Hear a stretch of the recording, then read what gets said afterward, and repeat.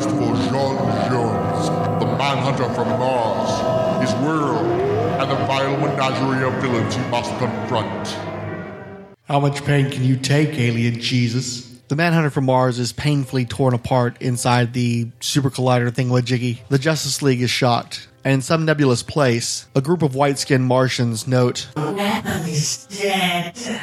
They question what's going to become of the Epiphany. What's up the Red Rising now? DC Comics proudly presents the Martian Manhunter in Different Worlds. A multi-armed, red-skinned Martian with spikes on his shoulder and a slightly more human, but also more malevolent look on his face appears before the four white Martians. Malifa, you have been silent for so long, we thought you were dead. No, you don't get to be that lucky. The Earthborn don't get to be that lucky. I've been hidden, shall we say. You were right about one thing. The weapon was a coward. He sided with the Earthborn rather than having to make the hard choices, the painful choice. A coward remains a coward, always. He will not end himself. The weapon is not gone. It is dispersed. That is all. Their world shall yet be the tone of blood. The terracotta of dirt. Their water will be our oceans. Martian blood magic shall rise forth. The Red Rising. Soon, the bush shall sing again. The Epiphany has begun the process. Their lives spilled and gushed. A portal partly opened. The weapon simply waits to be reshaped, reborn. He has spread it across their planet to try and stop us.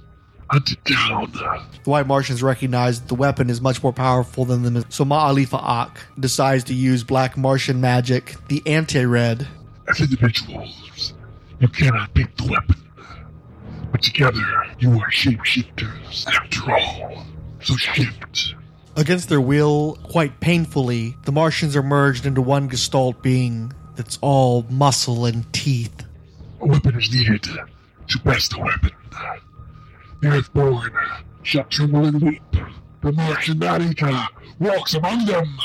At Central University Hospital in Washington, D.C., the disabled child, Leo, sits in a hospital bed but continues to taunt Agent Russell, asking him unnerving personal questions. Eventually, it's more than Russell can take, and he leaves the room, calling his superiors and asking to be taken off of the guard detail that he initially assisted to be a part of. His superiors agree, but then a ghostly image of Jean Jones appears before him. You have to run now. The man you just spoke to is coming here to take you and use you to commit genocide. He has very recently discovered who you really are. Bolin is not human. You must not allow yourself to be captured. Daryl Wessel, I am very sorry. I so wanted you to be real. Daryl had been thinking about his brother who lived in Baltimore. He'd been thinking about childhood incidents. He'd been thinking about a life that he had not lived. There was no Daryl Wessel. Recalling an assertion made by Leo, Wessel goes down into the hospital morgue and sets the corpse of Leo's mother on fire, even though he knows that it's the end of his life and his career. Once he lights up the corpse, he realizes the truth in the words that have been spoken to him. The corpse shapeshifts back into a white Martian. Daryl's superiors arrive, and it turns out they are in fact white Martians who had been living amongst humanity for some time. They also prove less than successful at handling a head-on collision with an ambulance driven by Wessel with Leo in the back. They make it a ways down the road before the Martian Maneater arrives. Things look bleak, and then there's a tapping sound. Mr. Biscuit strikes a pose, and his child companion states, Give him biscuits, or he's gonna mess you up good. The Maneater roars and attacks. No biscuits. Sad Mr. Biscuits laments this.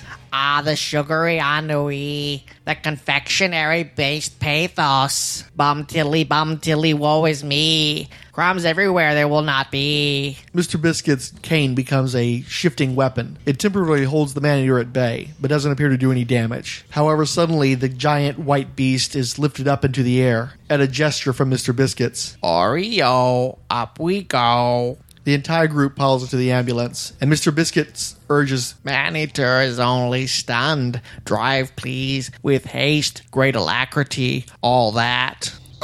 Who the hell are you? Don't be the dumb cookie now. I'd have thought that was obvious. I'm Jean Jones, the Martian Manhunter, and so are you.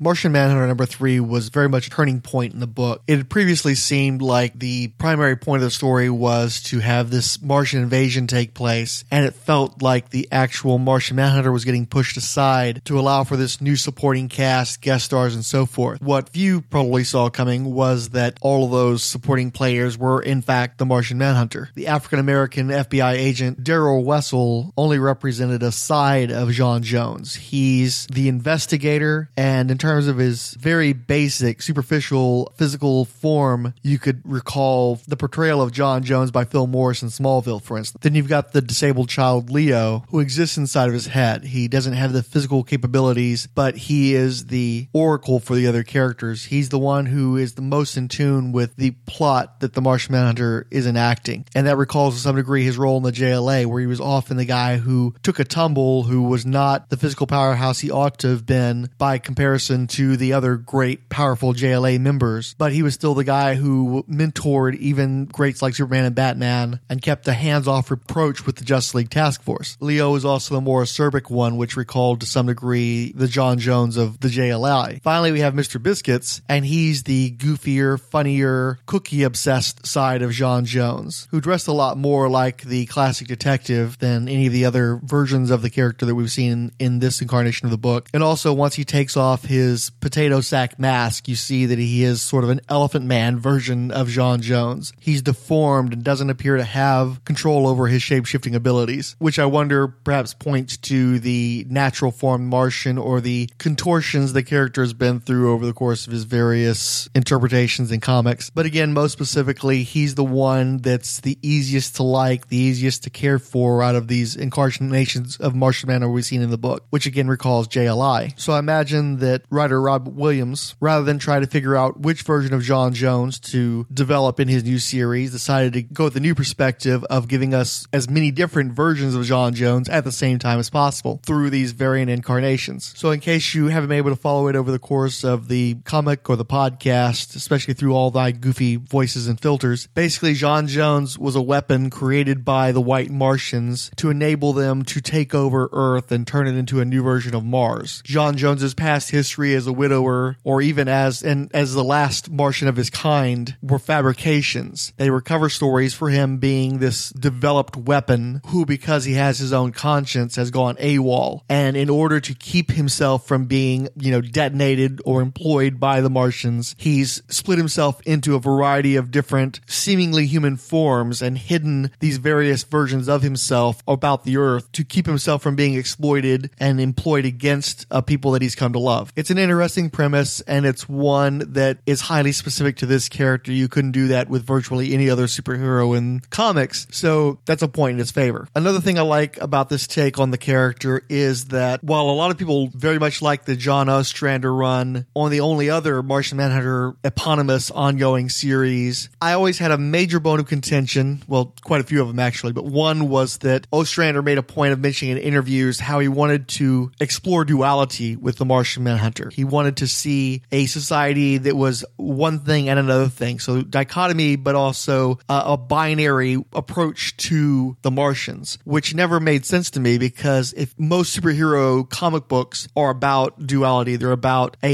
one person, one identity, and then a supplemental identity, and how these two egos clash over the course of the comic book series, the complications that come from living a dual life. That's not something that works for the Martian Manhunter, or at least it doesn't separate him from any other heroes if you work on a binary scale. But if you work toward multiplicity, if you show that John Jones can have a multitude of lives that are completely contradictory, completely different from one another, and yet he ultimately ends up taking on one singular form, that is distinctive to this character, and I think that's more worthy of exploration than Ostrander's take. This issue also does a better job than the previous ones of ratcheting up the tension, ratcheting up the suspense, the action elements, the horror elements. Number 3 was really firing on all cylinders in a way that the previous 2 issues weren't able to. And I'll confess that I didn't see the twist coming, so that was a nice surprise as well. Eddie Barrow's artwork is really gorgeous in this issue. He occasionally does something that I don't know if he's doing it with pencil and then somebody else is coming in and coloring it, but he'll have solid ink lines for real world characters, and then when they interact with John and a version of Mars that's projected behind him, it looks sort of like like map pencils. And there's a great shot when Daryl Wessel finally realizes that he doesn't really exist, where his head splits open and the planet Mars is contained within his skull. His head's seriously getting messed with, and the visuals do a great job of representing that. I really can't say enough good things about the art team of Barrows, Ferreira, and Altaib. One thing I do have to criticize, though, is the representation of Daryl Wessel is sometimes a bit problematic. His features are sometimes a little overly caricatured, and especially when he's sweating bullets about to light the mother's corpse on fire. It conjures up some imagery that's familiar to anyone who knows about the portrayal of African Americans in Western media, and they're not the most flattering elements. But still, this is a book with a far more diverse cast than most anything else on the stands, so it's hard to take shots at it. One other thing, too, is that this book reintroduces Ma Alifa Ak, as I've tended to pronounce it, as created by Ostrander and Mandrake. Cartoon fans are going to be more familiar with the name as Malifa Ak, as it was rendered in the Justice League Doom animated movie, or Malefic if you just want to say something that sounds remotely like something a human being would normally say in the English language. So in the old continuity, this was John Jones's evil twin brother. That doesn't appear to be the case here, in part because so far the book seems to be continuing to assert that John Jones is a creation, a weapon of the Martians, and not a living being with a history that's true of his own, in which case it's possible that his mind was interpreting one of his co-creators and an undeniably evil-looking being as familial and adulterated. So perhaps he created a Malafa'ak in his mind and in his fabricated history to represent this co-creator, who is a threat to all life in reality. But one thing that is nice about this version of Malafa'ak is that, once again, he is against all Martians, green and white, and he's still definitely a scary dude. I'm not a big fan of the redesign of the character, though. It's just kind of dopey. He just looks like a generic demonic being. And in general, I don't like Eddie Barrows' white Martians as much as I did previous incarnations, particularly Howard Porter's take on them. It was a great design from the late 90s. And they also make Malafa'ak a sorcerer, which I'm not very fond of either. I think there's enough magic users in comics.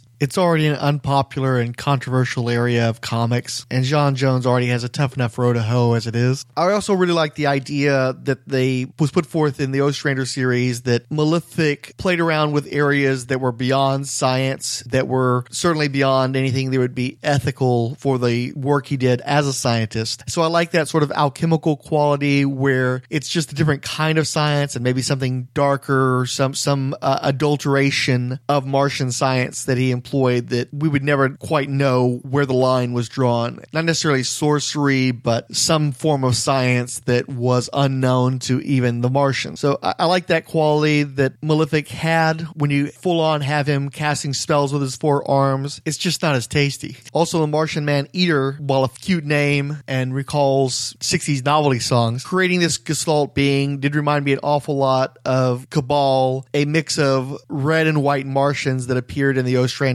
Rings of Saturn arc. I assume that this was intended as some sort of a callback to that. And I guess ultimately this will probably end up being a throwaway villain anyway, if to a large degree Mr. Biscuits was able to handle him, at least in this issue. But we still haven't seen a Martian threat that seems to warrant the extreme measures that the Martian Manhunter took to keep himself out of their circle of influence. So, but still, overall, the book is much better at this point. And as of issue 3, I would have far fewer reservations about recommending it to someone either a hardcore fan or a more casual reader. And I think that recommendation could only be beneficial. In the top 100 charts, Martian Manhunter number 3 only dropped a few places from Martian Manhunter number 2. It's at 108th, but the sales drop was a bit more significant. It sold almost 2,500 copies less than the preceding issue. To get some perspective on that, it's selling several thousand copies less than Sinestro number 14, a book that's, again, had over a year under its belt. It's selling less than Justice League United, which was recently canceled, but more than likely was canceled because there's a higher expectation of a book with Justice League in the title than 24,000 copies. It was also outsold by Constantine and Red Hood Arsenal, which were also on their third issues as part of the DCU promotional effort. But Black Canary, which is a much buzzier title than Martian Manhunter, is only selling less than 1,000 copies more than that book. So that's a bit of a silver lining. Martian Manhunter is outselling a number of of middle to upper tier Image books. And hey, it's beating the unbeatable Squirrel Girl, so that's something. It's also doing better than a number of DCU launches, including Dr. Fate, Justice League 3001, Bizarro, Midnighter, and it's absolutely slaughtering Batmite, so it's got that going for it. Your ego betrays you. Will you not listen to reason? This won't end well for you. We received retweets and favorites from Ange, Count Druncula, Danilo Santiago, Darren and Ruth Sutherland, Dr. G Nerdologist, Eli Ilperin, Eternal Rage, Fantastiverse, Firestorm Fan, Illegal Machine, Jacob Edwards, Cord Industries, Luke Dobb, Mark Sweeney, Martin Gray, Oscar Blue Devil Olalde, Randy Caldwell, Randy Micah Smith, Ryan Daly, Siskoid, Sin at Alias Scarecrow, and Trekker Talk. We also received retweets from Between the Pages, DCU Movie Page, Dead as Hell, Floto Span, Guado Man, Keith G. Baker, Paul Kupperberg, Ryan C. at Trash Film Guru, Stephen Bachman, Tom Zoller, and the Uncanny X-Cast, as well as favorites from Anthony Durso, Comic Blitz, David Golding Artist, Ed Moore at Indie Comics Fan and at Teal Productions, Inigo Montoya, Glenn Walker, It's Plastic Man, Jamie Carr, Joseph Crawford, Longbox Graveyard, Mythmaking, etc., Stephen Perry, and Ufta. Jacob Edwards wrote, "Go listen to this wondrous podcast and pump some Martian Manhunter in your brain. Hashtag hangin' green." Glenn Walker wrote, "Listening to the Idlehead of Diabolu podcast. If you love the Martian Manhunter, you'll dig this." Andrew wrote of our episode covering Martian Manhunter number 2, "Glad to hear that this book is appealing to you more. Issue number 3 was a make or break for me and it roped me in. Now, those somewhat scattershot first 2 issues make way more sense. I also keep hoping that Martians appear in the Supergirl show." And also sent in a picture that'll run on the blog. The DC Universe Gem action figure and the old DC Comics Pocket Superheroes Justice League of America meeting table featuring a little Martian Manhunter, which he found at GraniteCon, if I recall correctly. Or no, it was the Boston Comic Con, I think. Martin Gray wrote, "Thanks for another tremendous episode. The Alien Atlas would be proud. I have to say I'm a fan of the Ostrander Mandrake series. I'd certainly put it ahead of, say, New Frontier. Fun and pretty, but derivative, in any ranking of John's stories. Now when is Zook going to co-host?" Martin also directed us to a CBR article covering the New York Comic-Con's Heroes to the Core panel, which featured DC co-publisher Dan Didio. It stated that Didio wrapped the panel by telling a fan that all things Martian, including Martian Manhunter and Miss Martian, will be a huge part of the DCU in 2016. We'll see. Martin's Too Dangerous for a Girl blog and Martian Manhunter comic book writer Rob Williams had a back and forth relating to an encounter Martin Gray had. The discussion started, "I met Mr. Biscuits this week at a bus stop in Leith. He wanted £1 for chocolate digestives." It all kind of went downhill from there. Comic writer artist Lance Scheibe wrote, "Love the idea behind your original plan to display your cast of favorite villains. Would still love to see it happen," referring to a series of art jams I've been commissioning over the last few years, which of course you can see on the blog that he contributed to. You can check out his art on the blog. He drew Lieutenant Saunders, the original Commissioner Gordon type for the Martian Manhunter, as well as Alex Dunster, the first super scientist that Detective John Jones ever faced in his comics. Detective Comics number 228 to be precise. I've been doing roughly daily Twitter posts highlighting events that took place on specific dates over the course of the Martian Manhunter's 60th anniversary year. And Baker noted on the October 2nd, 1986 post that Martian Manhunter disbanded the Justice League of America and Vibe was murdered, and responded, "All in all, a bad news, good news kind of day." Mark Sweeney wrote of the tweet on September 23rd, 1998, Martian Manhunter 1 million plunged into the abyss of time. That was the only issue he had, though it's quite excellent. Guano Man, aka Ultron is my Elvis, offered some Twitter/Facebook love. Comics Podcasting Goodness Roundup. Adam Murdo of Comic Geek Speak, Uncanny X-Cast, Andy and Michael Leyland at Hey Kids Comics, and Diabolu Frank has released another episode of The Idlehead of Diabolu, a podcast dedicated to John Jones, which is of course very germane to my interests. And he was nice enough to give this page blog a wee shout out too. Bless you, lovely Frank. I really liked your last episode, by the way. Lots of different voices reflecting on JJ. Great work.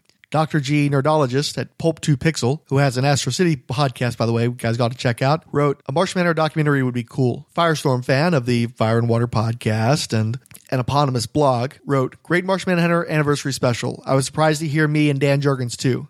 Ryan Daly, aka Count Druncula of the Flowers and Fishnets blog and podcast, wrote, "Been waiting for this episode for a long time. Not 60 years, but still a long time. As if Diabolu Frank hasn't suffered enough putting together an astonishingly comprehensive Martian Manhunter 60th anniversary podcast, he also helped me cover some thankless Secret Origins tonight. Amazing job with the anniversary coverage, Frank. The amount of information and resources packed into this production is awesome. There was so much here, so it'll take me a little while to formulate all my thoughts. But the one thing I had to respond to right away was the David Goyer clip at the end of the episode. Holy shnikes, I've read excerpts and transcripts of that panel, so I knew what was said, but I don't remember ever hearing the whole thing. That was bizarre, and not just because of Goyer's comments. The other two guys that seemed to be guests or moderators came across as juvenile, ignorant, flibbertigibbets, who sounded sort of kind of starstruck maybe, that they were so close to the writer of Batman Begins. Everything about Goyer's comments made me want to scream, of course, but the two other guys, them I wanted to poke in the eyeballs and say, compose yourself, idiots. Act like you're worthy of this much attention. And for context, it was actually a panel of screenwriters, plus moderators who I think might also be part of the screenwriting community. There were actually a number of names on the panel, so it wouldn't necessarily have just been Goyer. But collectively, there did seem to be a bit of a frat boy mentality, so it might have been a bunch of writers who were overly familiar with each other and perhaps not very cognizant that there were a whole bunch of other people in the room and people who were doing that recording after the fact. But that one guy who said overpowered like 17 times, that guy needs to go. Since Ryan references the Secret Origins podcast and my appearances on it, which even though this episode is probably going to be running later than any of us would like, it's still an upcoming episode of that show. But if you want to see me pal around with Ryan, you can listen to episode 8 where I featured in the Doll Man segment. Plus me and the Ilmac turn up in a small cameo in Secret Origins podcast number 13, sort of kind of covering Johnny Thunder. Ange of the Supergirl Comic Box Commentary wrote, go listen to the Martian Manhunter 60th Anniversary podcast. Unbelievable work here. Brilliant and comprehensive. He continued, incredible podcast. Like Ryan Daly, there was so much to consume here that my mind is reeling a bit. The fact that you were able to get so many creators who had worked on John to answer questions and provide backstory is fantastic. And then adding in quotes from other creators really made this feel like a true anniversary special. I am truly amazed. And is it me or did you pronounce J.M. DeMatteis' name differently each time? It is from you that I learned that it should be thought of as J.M. DeMatteis. And I'll offer a little clarification here. Illegal Machine was working my portable mixer when we were recording the interview with Mr. DeMatteis. And after the interview, he and I discussed the pronunciation of the name, and we determined at that time that we were pronouncing it correctly by saying DeMatteis. Then I went back and edited the interview for the anniversary podcast, and at one point, the writer pronounces his own name, and even though I'd been using the DeMatteis throughout the podcast in the initial recordings and had been mentioning that on Twitter, I was wrong, Mac was wrong, and when the 60th anniversary podcast was going to be a 3+ hour extravaganza, I turned it into a running gag, and then I split the episode in half, and you lost the punchline to the running gag. It'll turn up when I put out part 2, which is still going to happen. Seriously, the stuff's already been recorded. I just got to go in and edit it a little bit more. I'm trying to keep the second half under 2 hours, guys. We don't want to go for a 4-hour total, so. Sean McLaughlin, former Aquaman comic book writer and a writer and producer of many of your favorite DC cartoons, as well as other people's cartoons, wrote of Martian Manhunter, he doesn't look a day over 45. Finally, Luke Dobb wrote, hats off to you for a spectacular 60th anniversary special. A lot of love went into that, and it shows. Great episode. He also offered an Alien Atlas pinup and a brief tribute to both the character and to me. I'll read it now. At long last is John Jones, the Martian Manhunter. I've been ready to create this illustration for several months. I was so glad to finally have an open weekend and the time to do this personal work. Martian Manhunter is my wife's favorite character. I think it's because of her ability to look at circumstances from an outsider's perspective. She became a fan of the character through Bruce Timm's Justice League cartoon. Can you blame her? When I told her I would be illustrating a Martian Manhunter superhero profile, her response to me was, it's about time. This piece is dedicated to my wife, Jenny, and to Diabolu Frank, the blogger behind the Martian Manhunter blog and podcast. The first time I encountered Frank was as a guest on the Fire and Water podcast, a terrific podcast for lovers of Firestorm, Aquaman, and the DC Universe at large. Frank completely overwhelmed me by his fast-talking exposition of the character's history. I have since come to love his guest appearances on the show and faithfully follow Frank's own series of podcasts. He's a great podcaster, and you have to respect his encyclopedic knowledge of comics.